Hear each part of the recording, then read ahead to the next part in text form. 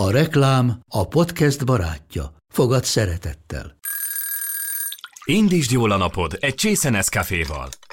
Élvezd minden reggel a gondosan pörkölt kávészemek telt ízvilágát, az Európában 100%-ban felelős forrásból származó kávéból készült Nescafé klasszikkal. Tudj meg többet fenntarthatósági törekvéseinkről a nescafé.hu oldalon. Nescafé. Új lehetőség minden csészében.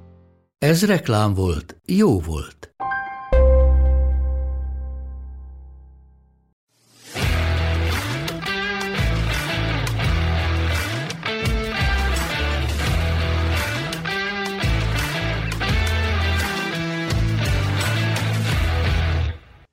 Üdvözlöm a kedves hallgatókat, ez itt az Index kultúra rovatának podcastja, az Arutluk.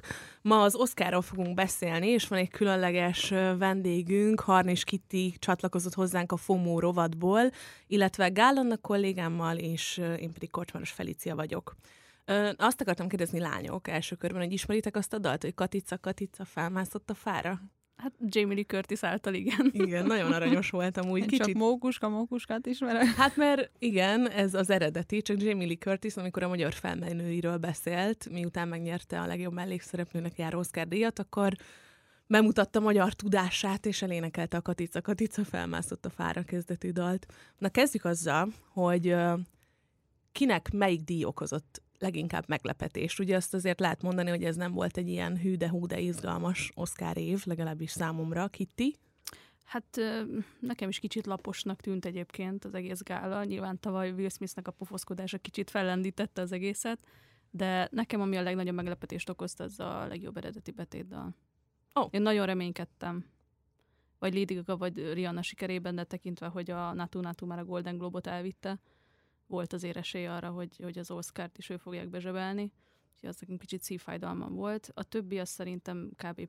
Papírforma volt. Tehát. Én is teljes mértékben egyetértek a Kittivel, szerintem is. Hát én személy szerint nem is minősíteném. Szerintem nem gondolom azt, hogy a Natu dala egy olyan színvonalat képviselt mondjuk, mint akár a Lady Gaga dala, akár mondjuk Rihanna dala, de szerintem ebben az évben is, és ahogy múlnak az évek, egyre jobban észrevehetjük azt, hogy szeretik azokat a produkciókat díjazni, akik mondjuk, hát hogy mondjam, a PC dominál, de erre már szerintem az utóbbi években is elég sok példát láttunk. Igen, ebben nyilván van valami, bár én bevallom őszintén, hogy nem láttam a filmet, aminek ez a betétdala. De a dalt hallottad, nem? A dalt hallottam, és önmagában nem tetszett. Ez már elég volt. De közben meg vannak ismerőseim, akik látták a filmet, imádják, és emiatt aztán a dal is nagyon pozitív élmény számukra, szóval párosul hozzá nekik egy ilyen pozitív löket. Hát meg fülbemászó azért, tehát az tény, hogy nagyon fülbemászó. Nem értek belőle semmit, de lehet, hogyha háromszor meghallgatnám, akkor én is úgy ropnám rá, mint ők a klipben. Tehát, hogy azzal nem vitatkozok, hogy tényleg fülbemászó, de én szerintem nem volt olyan színvonalas, mint mondjuk a többi jelölt. De ez azért egy kicsit benne van a személyes preferenciád, meg a szubjektív véleményed, nem? Mármint, hogy tudom, hogy nagy Lady Gaga fan vagy. Nem feltétlenül amiatt, mert ha megnézzük, akkor igazából voltak még olyan jelöltek, például ugye Diane Warren, akit már kismillió Oscarra jelöltek, és még egyik évben sem tudott nyerni. Idén sem. Úgyhogy ha őt ennyiszer jelölték, akkor úgy gondoltam, hogy azért lehet, hogy egyszer már... Ő az, akit 14-szer jelöltek már Oscarra? Igen, és Lady Gagával is jelölték már korábban Oscarra, ami most tök érdekes, mert most egy Applause című számmal jelölték Diane Warrent, ami egy Lady Gaga számnak is a címe, szóval tök vicces volt, de hát egyikőjük sem nyert, hanem nyert a Natu. Lady Gaga hozta az átkot szerintem rá, az Applause-zal. És akkor ezek szerint a többi kategóriában nem volt olyan, ami miatt mondjuk csalódtatok, vagy másnak drukkoltatok volna? Nem, részemről nem. Nem igazam. Hát jó, akkor én mondom. Az én részemről kifejezetten meglepetés volt, hogy a legjobb filmet a mindenhol, mindenkor nyerte. Úgy mondom ezt, hogy nagyon szerettem azt a filmet. Emlékszem, hogy tavaly éppen ugyanúgy lenyomtunk egy ilyen Oscar partit itt benne az Indexben, végig tudósítottuk az egész estét, és alig telt el 1-2 hét. Amikor elmentem a moziba, nem nagyon tudtam erről a filmről sokat. Beültem, megnéztem, sokkot kaptam, nagyon tetszett, és akkor már biztos voltam benne, hogy technikai díjakat biztos, hogy be fog zsebelni. Legjobb forgatókönyv is nekem ott egyértelműnek tűnt, pedig hát nyilván az volt kb. Az első film, amit a mostani szezonból láttam.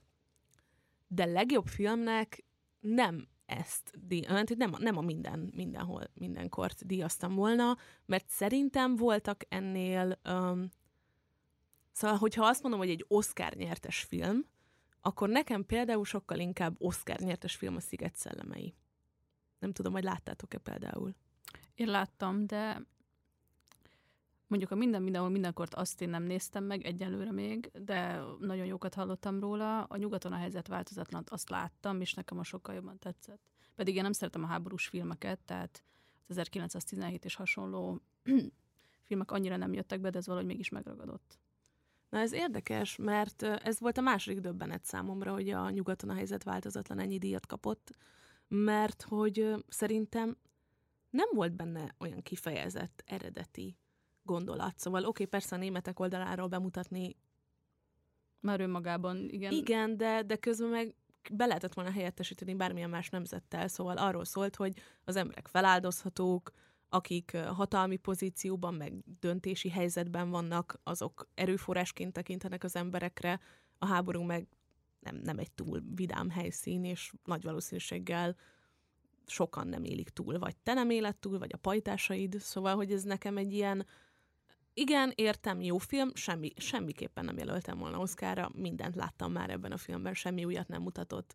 Az Everything Everywhere All at Once mutatott újat, ez tagadhatatlan, viszont például a Sziget szellemei meg minden szempontból egy olyan film volt számomra, ami színészi játékat tekintve is, sztoriilag is, valahogy olyan kifejezetten jó, olyan volt, mint egy ilyen friss levegő Hollywoodban, hogy na végre megint valaki, mondjuk a mindenhol, mindenkor is, ez tényleg így van, csak nekem az a legjobb eredeti forgatókönyvben kimerül.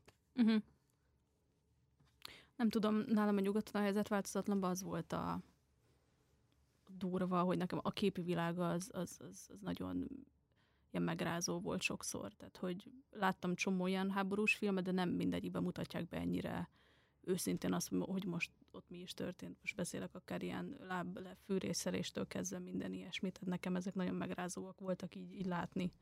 Tehát nem az, hogy félreviszi a kamera, és akkor nem mutatják be, hogy ez hogyan történik, hanem tényleg előtte zajlik minden.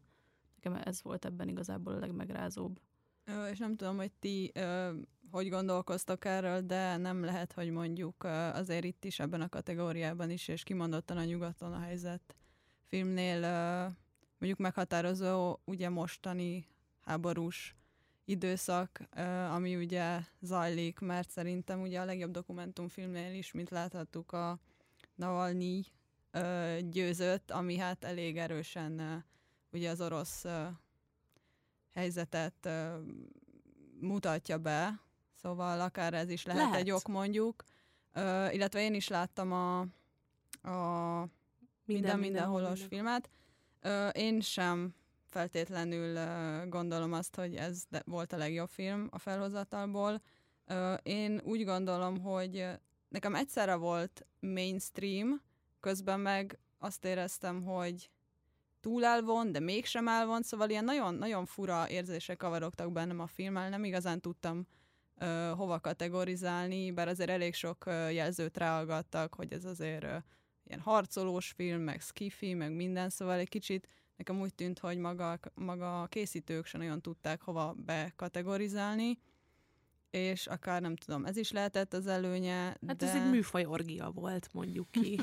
De egy kicsit, hát nem tudom, bennem egy kicsit káoszt okozott. Tehát, hogy mire megpróbáltam egyáltalán értelmezni, hogy miről szól, szóval... Szerintem a filmnek a legnagyobb előnye, legalábbis számomra az volt, hogy beültem, nyilván nem tudtam róla semmit, nem néztem meg a trélert, hála az égnek, és ültem, és nagyjából fél óra után elkezdtem így elveszíteni a kontrollt magam felett. Szóval, hogy nem az volt, ami minden filmnél van, hogy próbálom összerakni a sztorit, meg próbálom kisakozni, mi lesz a vége, hanem egyszerűen csak rájöttem, hogy fogalmam sincs, mit nézek, és ettől aztán elveszítettem ezt a fajta kontrollt az agyam felett, és annyira felszabadító érzés volt nézni valamit, ami ennyire szórakoztat, és közben meg nem kell belerakni nagyon nagy agymunkát, de valahogy meg mégis a végére megérett ez a családi dráma, ami igazából a háttérben kibontakozott, szóval szerintem ez ilyen szempontból nekem tetszett nagyon. Ne spoilerezzetek. Jó, oké, rendben. Na jó, akkor térjünk át egy kicsit a legjobb férfi mellékszereplőre, a legjobb férfi főszereplőre, meg a legjobb női mellékre és a legjobb női főszereplőre. Hát én szerintem a borítékba írtam volna a neveket az Oscar-gála előtt, ugyanezeket a neveket írtam volna, mint akik nyertek is, úgyhogy nekem úgy meglepetés nem okozott. A Jamie Lee Curtisnek nagyon örültem. Ő azért nagyon megérdemelte, először jelölték, első díját tudta elhozni, korábban is jelölhették volna szerintem már számtalanszor, de azért jó volt látni az ő örömét, és hogy neki hogyan örülnek mások ott a helyszínen is, meg utána is azért, pláne, hogy ő magyar származású, valószínűleg emiatt is örültek ennek ennyire a magyarok. Engem ott is a női főszereplőknél ért némi meglepetés, mert nagyon drukkoltam Cate Blanchettnek. Oké, ő már Oscar-díjas színésznő, de szerintem a Tárgy című filmben zseniálisat alakított. Nyilván ez szubjektív, mert van, aki szerint egy picit túljátszotta a szerepet. Szerintem csodálatos volt, szerintem amit ott Cate művelt. Blanchettnek nagyon jól áll ez a fajta karakter, ez a komor női szerep. Maszkulin, igen. Igen. Igazából én is láttam mindkét filmet, mindkét női főszereplős filmet. Nem tudom, hogy melyikőjüknek adtam volna oda jobban. Én nem érzem azt, hogy mondjuk Cate Blanchettnek jobban odaadtam volna, mint ugye a Michelle Yeoh. Igen, neki. De azzal én is egyetértek a Licivel, hogy tényleg azért szerintem azért Cate Blanchett is maximálisan megérdemelte volna. Viszont én nagyon örülök ugye a legjobb férfi főszereplő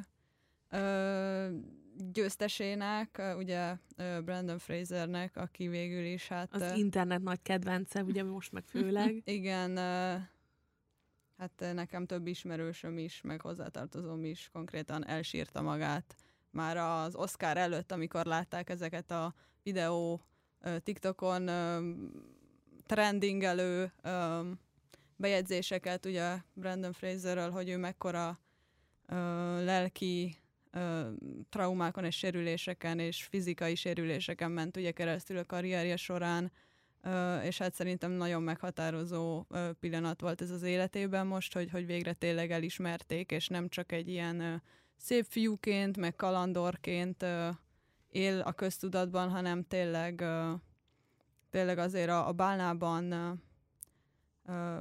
nyújtott alakítása, és az a karakter szerintem egy kicsit, ha azért nem is ilyen túlzott mértékben, de egy kicsit a saját életét is valahogy, mintha így bele tudta volna tenni ebbe az alakításba. A fájdalmait? Szerintem azt is, igen, meg azért neki is voltak a testképzavara, depressziós volt. Csomó műtétet hajtottak végre rajta. Ami ugye eléggé meglátszódott rajta, mint testileg. Hát meg neki ugye a karrierében volt egy ilyen MeToo eset. Igen. Csak ez még ugye a MeToo hullám előtt. Szóval lényegében neki került a karrierébe az, hogy ez ellen felszólalt. Hát őt egy kicsit tönkretette azért ez a hollywoodi biznisz, meg Hollywood, de szerintem most ez egy jó visszatérés. Én úgy gondoltam. Egy rövid reklám, és már is folytatjuk a műsort. Minden út egy utazás, és mi a Mazdánál arra törekszünk, hogy annak minden pillanata tökéletes legyen.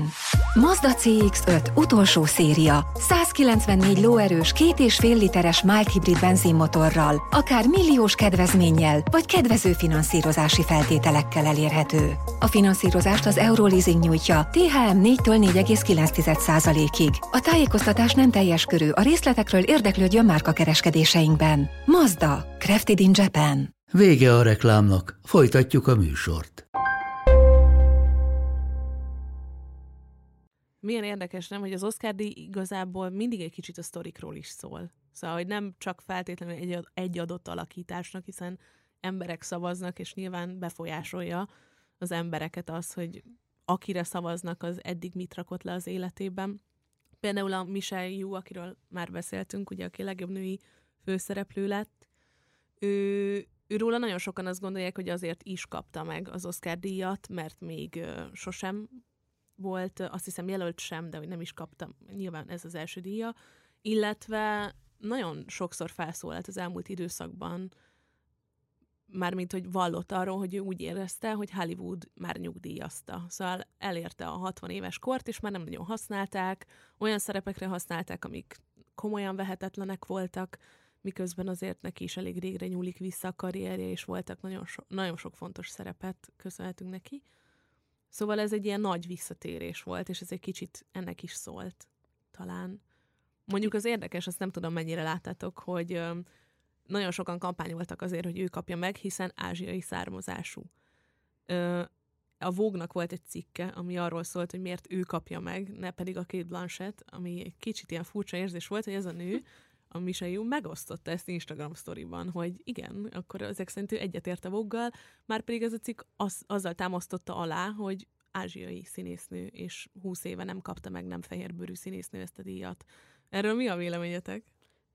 Kicsit ilyen, nem tudom, milyen rasszistának tűnik ez az egész cikk, és pont egy ázsiai származású színész osztotta ezt meg, ez kicsit ilyen visszás nekem, de igazából tisztában kell lenni a saját képességeinkkel, csak nem biztos, hogy egy ilyen nagy nyilvánosság előtt kéne ezt tenni, vagy nem tudom. Hát de az más, hogyha a képességeidre hivatkozva amúgy sem kampányolhatsz amúgy Oscar jelöltként azért, hogy te kapjál Oscart, de hogy ez a cikk nem is arról szólt, hogy azért, mert annyira tehetséges, hanem azért, mert ázsiai. Hát nem tudom, hogy én ennek örülnék, én ázsiai lennék, és a származásom. Nem csak a színésznők meg a színészek kampányoltak azért, hanem a közösségi médiában hát a köznép is, meg a nézők is, mert ugye az Oscar után én nagyon sok olyan Twitter bejegyzésbe például belefutottam, ahol ugye a legnagyobb botrányt az okozta, hogy ugye Jamie Lee Curtis nyerte meg a legjobb női mellékszereplő díjat, és ugye nem az egyik ázsiai jelölt, avagy nem Angela Bassett, aki ugye fekete bőrű, és hát nem tudom, szerintem az Angela Bassett vereségéből még nagyobb botrány is kerekedett, én legalábbis úgy láttam, és ugye ő nem is, amikor átvette Jamie Lee Curtis a díjat, akkor ugye Angela Bassett nem is nagyon tűnt boldognak, nem tapsikolt, tehát hogy látszott az arcán, hogy azért neki nem esik túl jól, hogy nem ő nyert. Szerintem azért ez is mutat valamit. Nem láttam, mert épp sírtam a meghatottságtól.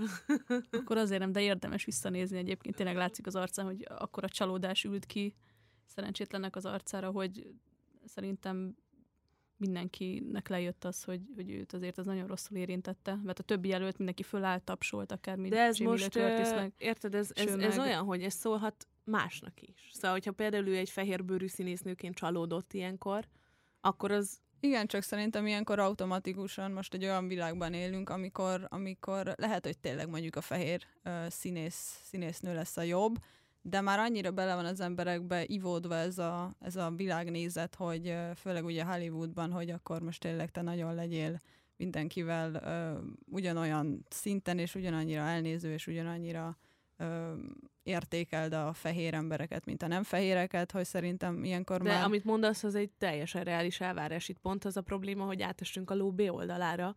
Szóval nem az, hogy ugyanannyira, hanem hogyha... Most már abból van probléma, hogyha mondjuk tényleg nem, tehát hogy mondjuk tényleg jobb a fehér, és még így is ő nyer, akkor tehát, hogy miért a fehér nyer, csak azért, mert fehér. Hát ez szerintem nem így van, de hát sajnos így van, vagy nem sajnos, de így van.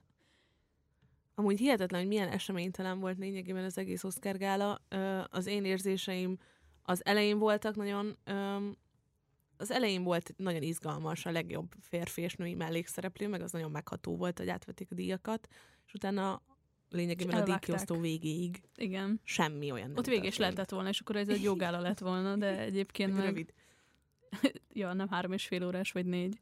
Lehet, hogy ezért volt szükség arra, hogy behozzák a érzelmi támogatást nyújtó szamarat a színpadra, és valami kis cukiság bombával legalább feldobják az estét. Úgyhogy... Mindenkinek el kellene egy Jenny. És mondjuk rajta jobban kacagtam, mint a Jimmy Kimmelen, az biztos. Hát Jimmy Kimmel egyáltalán nem volt vicces. Nekem se. Volt egy-két olyan megszólalásom, és a Will Smith az egy picit erős volt, de... Hát de ezek az ilyen kötelező megszólalások. Igen. Nem tudom, egy picit azt éreztem, hogy meg lett vele beszélve, hogy miket mondhat, és hogy mi az a határ, ameddig kimehet, hogy nyilván legyen benne némi kis polgárpukkasztás, de igazából teljes langyos víz volt az egész házigazdasága. Én is így gondoltam, de szerintem az elmúlt években is ugyanezt nyomta, vagy a 2017-ben, 18-ban is ő volt házigazdája az Oscar-gálának, és nem hiszem, de hogy akkor valószínűleg ez a jó, mármint az Oscarnak, a Filmakadémiának ez a jó, nem pedig az, hogyha beszólsz valakinek a feleségére, aztán pofán vágnak, és akkor utána az egy évig volt. Erről szól.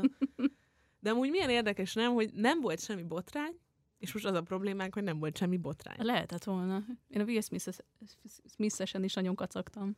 De egyébként. Amúgy ez szerintem nem vicces, hogy megtörtént ez a pofon.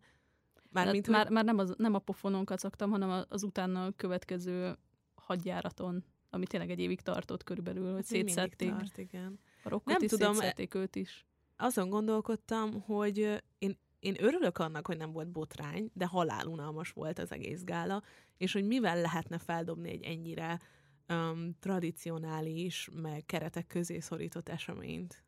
Szerintem a legidegesítőbb dolog az a milliónyi reklámszünet, és az, hogy sokkal több reklám van benne, mint amennyi ideig maga a műsor tart szerintem, vagy hát azt érzi az ember, hogy átadnak egy díjat, és utána fél óra szünet van, de hát nyilván ez nem egy olyan dolog, ami nagyon változtatni lehet, de vallom, hogy szerintem lehetne sokkal pörgősebb, és ezt nem arra értem, hogy tényleg egymás után adják át a díjakat, és mondjuk ezen a díjátadón is volt most, én 2-ször láttam, de lehet, hogy többször is volt arra példa, hogy a díjat átvevő személyt alányomták a zenét, és már nem is tudott megszólalni, amikor meg akarta köszönni a díjat, szóval így egy kicsit azt éreztem, hogy így igyekeznek mindenkit hamar lezavarni, és aki mondjuk meg akarta köszönni a díjat, az még, tehát hogy meg se tudta köszönni konkrétan azt, hogy ő most győzött, mert már tolták is le a színpadról kvázi.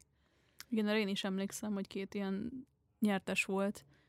Nem tudom, hogy mely kategóriákban, de hogy annyit tudott kimondani, hogy köszönöm, és már jött is a zene. Talán az elefántsuttogónál. Lehetséges, igen. Azt hiszem, a másikra nem emlékszem. Ami a legjobb rövid doksi film volt? Igen.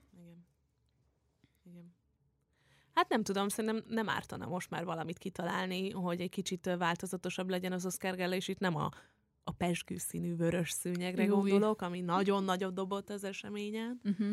Nem tudom, titeket nem zavart a szemeteket ez a fehér színű szőnyeg? Az enyémet nagyon. Pláne amiatt, mert ugye sokan pontosan ilyen pezsgő színű ruhába mentek, tehát mintha egybeolvadtak volna a szőnyeg színével, mint ugye Jamie Lee Curtis is ugyanolyan ruhába ment. Igen, mondjuk azt szerintem még jó, ha egybeolvad, de amikor valaki fehér ruhát vesz fel, az mondjuk egy vörös környezetben tök jól néz ki, ja, hát igen. De ebbe a pezsgő színivel az 2 külön árnyalat, de mégis mind a 2 világos, és így ilyen jelentéktelenül vonultak át színészek ruhákban. Igen. Azt tűnt ki, aki valami nagyon extrát viselt, vagy színeset. De igazából még mindig nem tudjuk szerintem, hogy miért ez lett a végső szín, ami, és nem vörös szőnyeg. Hát már kreatív igazgatók úgy döntöttek, hogy változtatnak valamit, és hát ez megint egy olyan változtatás, a lényegen változtattak. Igen, a vörös szőnyegen változtattak. Miért úgy hívják továbbra is, hogy vörös szőnyeg? Hát mert az már egy kifejezés, a vörös szőnyeges bevonulás, az már egy... Igen, mondjuk pezsgő szőnyeges bevonulás, az is jó lenne pedig. Na jól van, hát nem tudom. Még egy picit beszélünk, kihagytuk egy nagyon fontos szereplőit az Oscar-gálának. Remélem, hogy jól ejtem.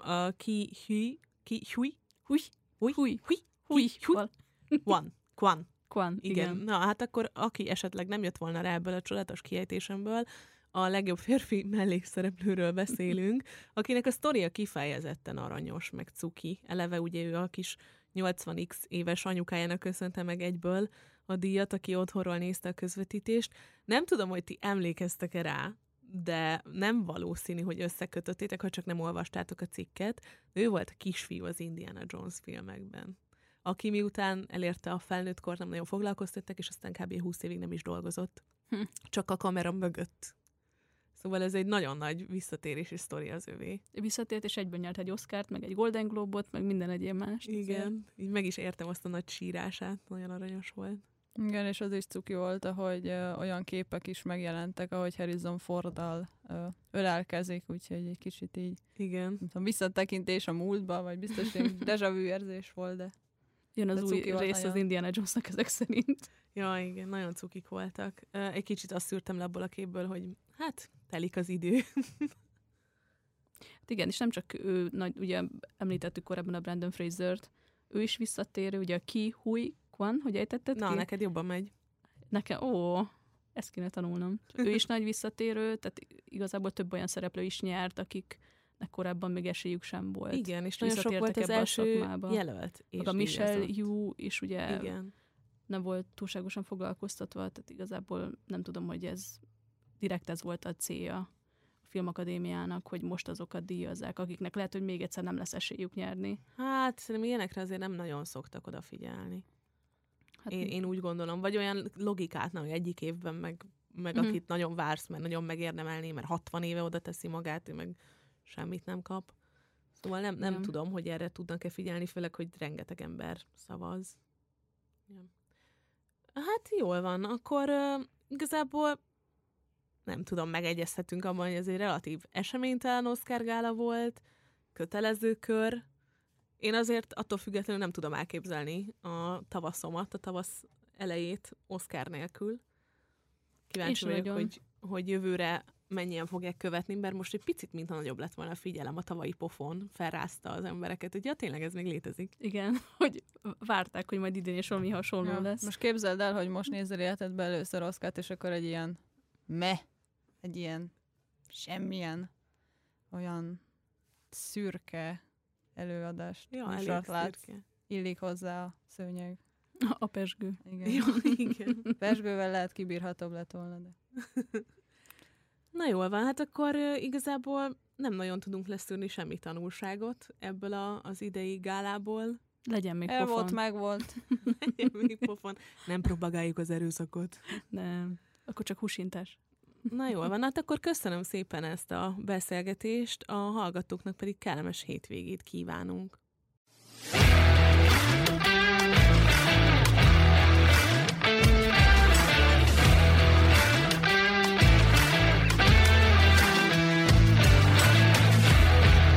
A műsor a Béton partnere.